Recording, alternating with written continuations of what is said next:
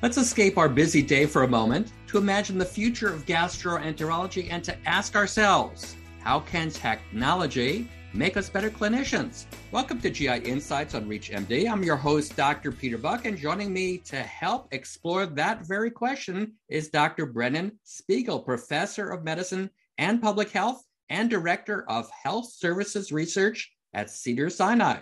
Dr. Spiegel has also published over 200 articles, and if we continued with all of his accolades, we would not have time for our program. So with that being said, Dr. Spiegel, welcome to GI Insights. Thanks so much for having me. It's truly a pleasure. So let's start with some background, Dr. Spiegel. Can you describe the purpose of the Center for Outcomes Research and Education at Cedars-Sinai? At Cedars-Sinai, for many years now, we've developed a multidisciplinary team that brings together, as the name implies, sort of people from all sorts of different backgrounds scientifically to solve complex problems, often that involve technology, and with a focus on gastroenterology, because I'm a GI doctor, although as you'll hear, our research spans all of medicine. So our research team brings together social scientists, computer scientists, we have health services researchers, statisticians, and the whole idea is to figure out how do we improve the value of healthcare. And by value, I mean improving patient outcomes while doing it at the lowest cost possible. So that's what we mean by value. And what role does technology have in accelerating that movement towards value-based healthcare? So we're interested in everything from virtual reality to wearable biosensors and smartphone applications, and even the role of social media as an epidemiologic sort of a database for healthcare and beyond that. So that's a little bit of an overview of what we do at Cedars-Sinai. And with that in mind, what role do you think artificial intelligence will have for gastroenterology in the future? Yeah, so AI really has hit medicine by storm. And I think we're still trying to figure out, and will for some time, what AI really is, what are its true opportunities, and maybe, of course, what are the risks of artificial intelligence? AI is a term that pertains to many different types of algorithms and statistical models, kind of in the end, very fancy regression modeling. And there have been some really exciting recent successes. I think most GI doctors now know about polyp detection as probably the most immediate use case of AI, where algorithms can help, humans and the errors that we make in visual perception, sometimes missing subtle signs of polyps or being slightly distracted. The computer is ever vigilant and can draw a box around what looks like a polyp. The question is, does that really help us, and who does it help? There's some evidence from randomized trials that it can, in fact, increase adenoma detection rates. I think the opportunities go far beyond that. I mean, any kind of a visual pattern recognition, so whether it's diagnosing Barrett's esophagus, for example, without having to rely entirely on biopsies, or early cancer, looking at subtle pit patterns, all these sort of topological nuances that are evident on the surface of the bowel, AI systems might be able to outperform humans and help us really target our biopsies. But even beyond that, you think, what else can AI do? We use artificial intelligence when we're looking at social media, of all things. So, for example, there's a lot of really fascinating information just in the public sphere on how people are experiencing different diseases and illnesses and whether medicines work or not. So in GI, we're interested in using AI to understand what people are talking about out there and actually what are the most important themes. And when you have millions and millions of posts, you can't read through all of those. You actually need a computer to help you. So I'm just touching on the surface of what AI can accomplish, and it's a really big and fascinating topic. Can you please describe your work with virtual reality?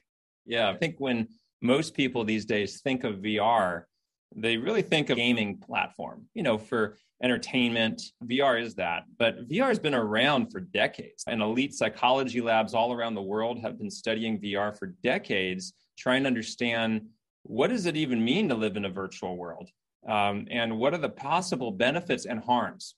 And so that's a big topic. But what we've learned is more recently, now that we have these portable, accessible, relatively inexpensive, cleanable headsets, is we can bring these into the clinical environment.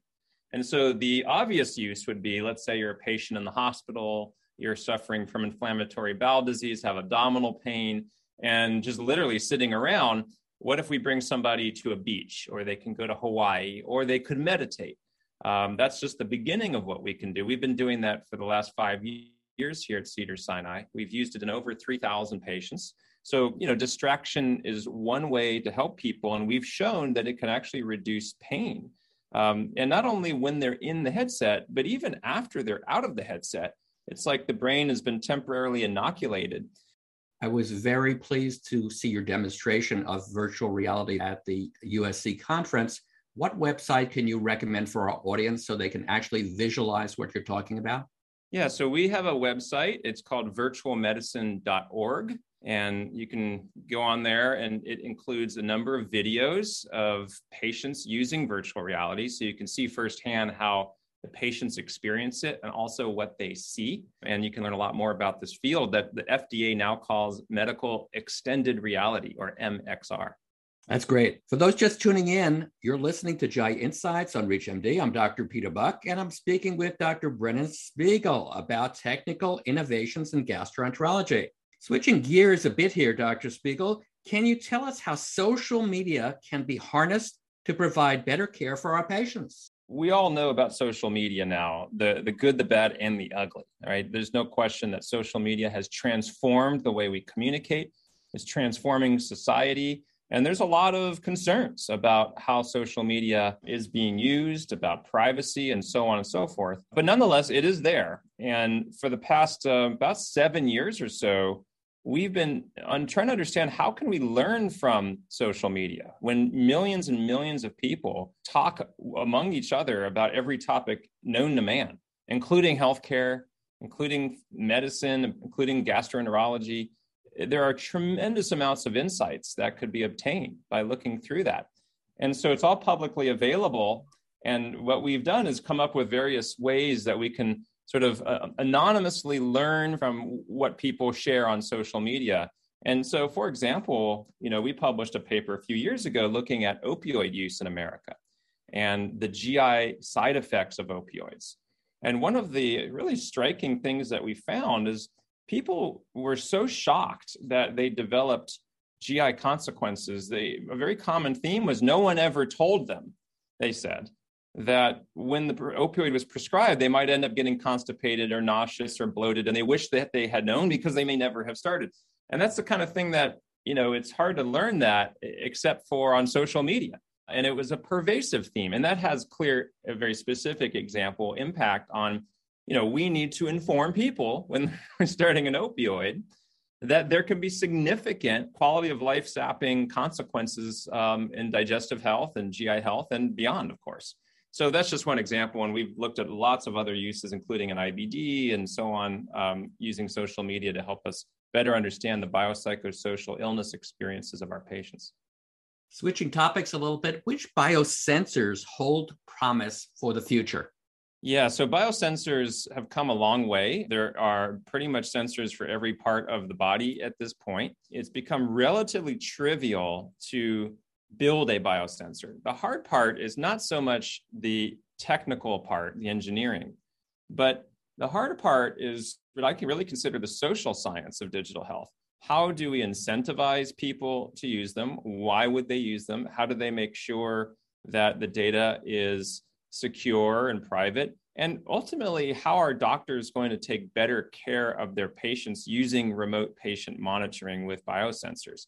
So, of course, there's been many sensors like Fitbit and just basic activity monitors, step counts, sleep counts. I invented a sensor that was cleared by the FDA all the way back in 2015 that measures intestinal activity. It's basically a tiny microphone that sticks on your belly, and it listens to your bowel sounds. And we've, in fact, validated that it can help determine who to feed with ileus, postoperative ileus in the hospital. It can help people learn when they should time their meals so that it is in sync with their sort of circadian rhythms.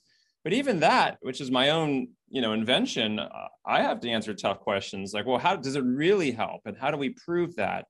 And where are the randomized trials that show that? And I would say we haven't done those randomized trials yet. So people can talk all they want about how these sensors are changing medicine. But I think in GI, we're still trying to figure out what are the best uses of wearable sensors to manage our patients. It's still very exciting. And before we conclude, Dr. Spiegel, are there any other insights you'd like to share with our audience today? Yeah, I think that in general, what we're seeing is a super convergence between digital technologies and clinical medicine. And it's not just a convergence, it's a super convergence. And that means the intersection points are multiple. And so I think when you talk about something like AI or VR, depending upon your point of view, you might think of that as kind of ridiculous, or you may be cynical about it. The computer's trying to take my job. Are gaming platforms really as good as a medicine? I don't think that's the right attitude. This is real stuff, and it's our responsibility as clinicians and scientists and academics to try and responsibly figure out how do we incorporate all of these technologies with the art and practice of medicine. We're not taking humans out of anything. We still and always will need human doctors to look human patients in the eyes, to make those empathic connections, to understand the biopsychosocial illness experience. But we need to be open enough to recognize that technologies like AI, platforms like social media, wearable biosensors, VR, can augment our ability to take care of patients. So I think that's sort of, in closing, how I think of where we are right now and the opportunity ahead of us in medicine. Well, this was certainly a thought-provoking look into the future, and I want to thank my guest, Dr. Brennan Spiegel, for an excellent discussion on technical innovations in gastroenterology. Dr. Spiegel, it was truly a pleasure having you on the program. Thank you very much. For ReachMD, I'm Dr. Peter Buck. To access this and other episodes in this series, visit reachmd.com/GI Insights, where you can be part of the knowledge. Thanks for listening, and see you next time.